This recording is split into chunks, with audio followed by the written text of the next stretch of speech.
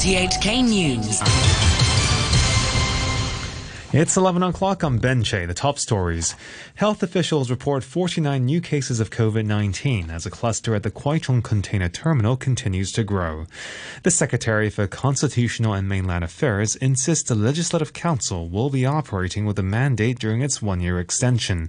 And hundreds of academics condemn the dismissals of legal scholar Benny Tai and lawmaker Siu Ka-chun. Health authorities say about 120 staff of a company operating at the Kwai Chung Container Terminal will have to be sent to quarantine. 8 of its employees have become infected with COVID-19 over the past few days, and another 5 have tested preliminary positive.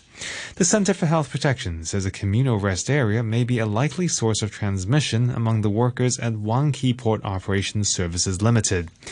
This came as Hong Kong confirmed 46 new COVID-19 cases, 39 of them locally transmitted infections. The CHP's Dr. Chuan Chuk-kwan was asked if the drop in total infections means there's room to ease social distancing measures. The actual number of cases are still quite high at the moment. It's still 40-something. Many of them are without actual source that can be found. I think we are still have a silent transmission in the community, that if any relaxation of social distancing measures, and that may cause a huge rebound of the cases. So from public health point of view, I don't think this is time for relaxation of social distancing measures. 2 more elderly patients have died from COVID-19 today, bringing the death toll here to 69. The Executive Council has removed Chief Executive Carrie Lam's honorary fellowship with the Cambridge University's Wolfson College from her declaration of interests. The EXCO Secretariat said it made the change upon receiving Mrs. Lam's notification. The move comes after Wolfson's president Jane Clark issued a statement last month saying the college was considering a proposal to strip Mrs. Lam of her fellowship due to the enactment of the national security law.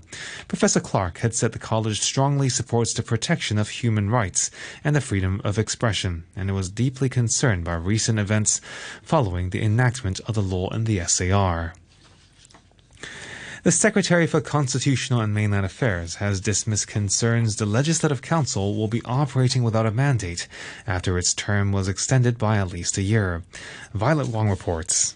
The 2020 LegCo election was postponed by at least a year because of a recent surge in local COVID-19 cases. In order to fill this power vacuum, existing lawmakers will be allowed to stay on in their roles. Speaking on the radio program, Eric Tsang said LegCo will be operating with a mandate, as the decision was made by the nation's top legislature, which in itself represents people's views.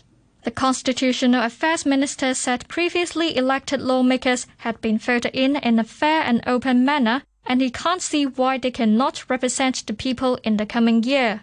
He urged all lawmakers to return to work on improving people's livelihood. Civic Party Chairman Alan Leung says pan-Democrats should remain in the extended session of LegCo, although some in the camp believe they should boycott what they call an unconstitutional session. Mr. Leung said it's vital the opposition camp is present in LegCo to monitor the government. You need only to think back to what happened last year when the Carrie Lam administration was trying to bulldoze through the Legislative Council this Fugitive Offenders Amendment Bill. Can you imagine all 22 pandemic legislators had not been there? The bill would already have been passed. More than 500 local and overseas academics have condemned the dismissals of legal scholar Benny Tai and lawmaker Siu Ka-chun from their teaching jobs at universities. In a joint statement, the scholars said this dealt a blow to the city's academic freedom, and the decisions are also a breach of procedural justice, as the pair are waiting for court appeals. Mr. Tai was sacked by the HKU Council last month due to his conviction related to the 2014 Occupy protests, while the Baptist University decided not to renew the contract of Mr. Siu, who was jailed for inciting others to join the Occupy movement. Dixon Singh from HKUST is one of those who launched the action. If academic freedom is undermined, it will definitely erode the freedom of press, and the quality of the debates in public arena. And as a result, the overall governance of the society will suffer. So I think that is why so many people, including not only local scholars, but the international scholars, which are spread in 4 continents, they all expressed their strong, protests. RTHK, the time is now 5 minutes past 11. Chen Chi-mai of Taiwan's ruling Democratic Progressive Party has won the Kaohsiung mayoral by-election, receiving around 70% of the votes. His two rivals, Jane Li of the opposition Kuomintang and Wu Yizheng of the Taiwan People's Party, have conceded defeat and congratulated Mr. Chen. Queen Elizabeth has issued a message thanking all the Commonwealth and allied nations who fought to bring an end to the Second World War on the 75th anniversary of Japan's surrender. Her son, Prince Charles, said those captured during the war should be remembered. We should also reflect on those unfortunate prisoners of war who suffered so dreadfully. Over a quarter of all allied prisoners of war lost their lives in captivity. The courage and fortitude shown by all those who fought in the region was exemplary. The Japanese Emperor Naruhito has expressed deep remorse for his country's past military actions. However, 4 government ministers ignited controversy by visiting the Yasukuni Shrine in Tokyo to mark the anniversary. It's seen by neighboring countries as a symbol of Japan's historical military aggression. The BBC's Rupert Wingfield-Hayes reports. Tokyo's Yasukuni Shrine is home to the spirits of Japan's 2.5 million war dead. This morning, despite 36-degree heat and COVID-19, thousands of ordinary people lined up to pay their respects. But the Yasukuni Shrine also honours 14 of Japan's wartime leaders, men who were later convicted as Class A war criminals. Any visit to the shrine by a senior Japanese politician is considered highly offensive in Korea and China. In Seoul, South Korea's President Moon Jae-in has given a televised speech on the 75th anniversary of his country's liberation from Japanese rule.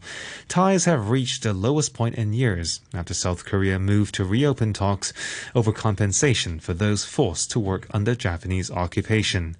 Mr. Moon stressed his willingness to resolve historical disputes. We have been holding discussions with the Japanese government on an amicable solution that the victims can agree on. The door for negotiation is still wide open. Our government is always ready to sit down to talks with the Japanese government. Tokyo argues that all such issues were settled by a treaty signed in the 1960s.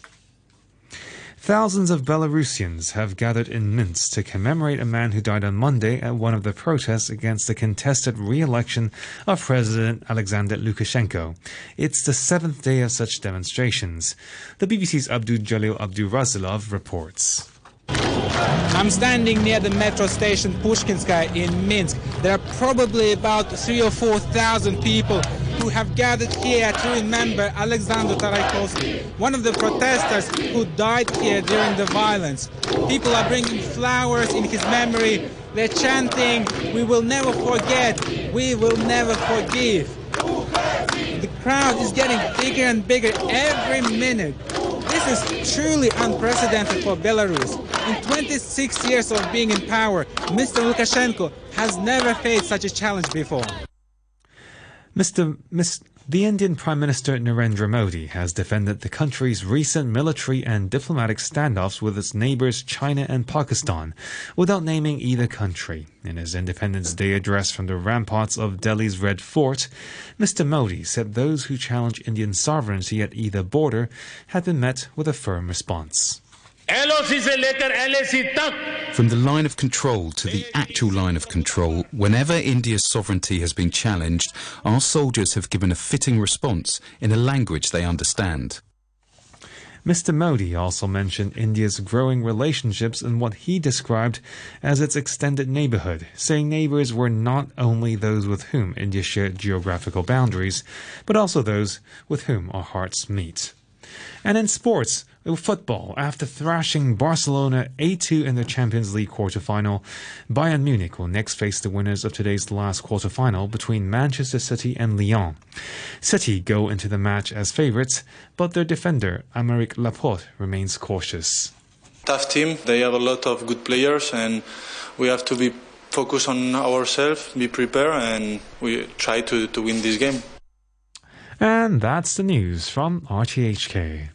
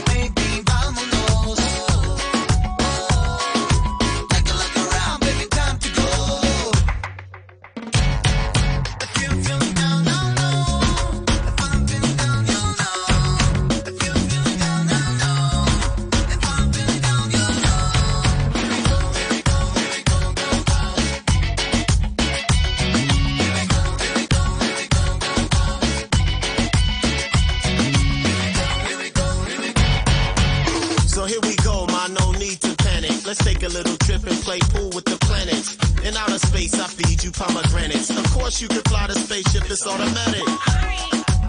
That's what she cried when her perm got messed up because of hyperdrive. We don't need them other folks' bones. We got our own light speed, like boom, like boom, boom.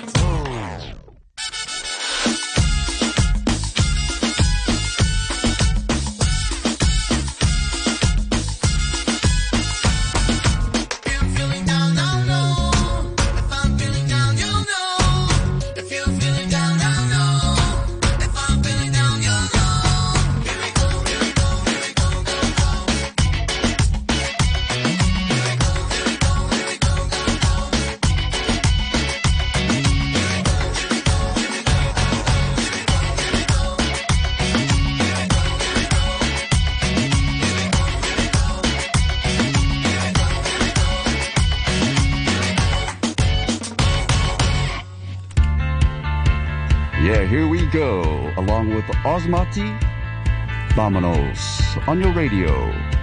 3, helping you to make cool tracks. If you're rubbing sticks together, you'll be getting a spark. Inevitably, I'll be in your arms after dark. Each and every time I see you, it's just as hard to leave you as the last time.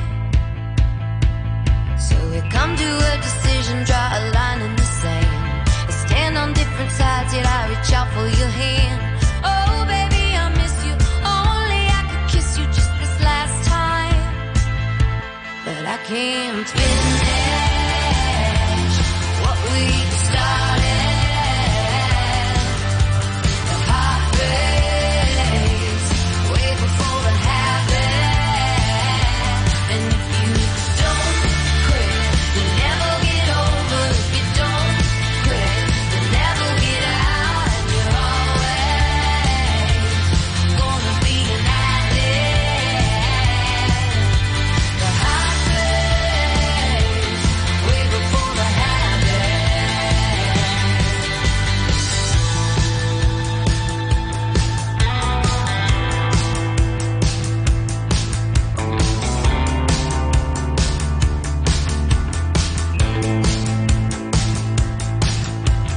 once it hits your lips, you know you're gonna have more. Coursing through the blood and coming out every pore. There's no use in fighting, almost as inviting as the first time. But I can't finish what we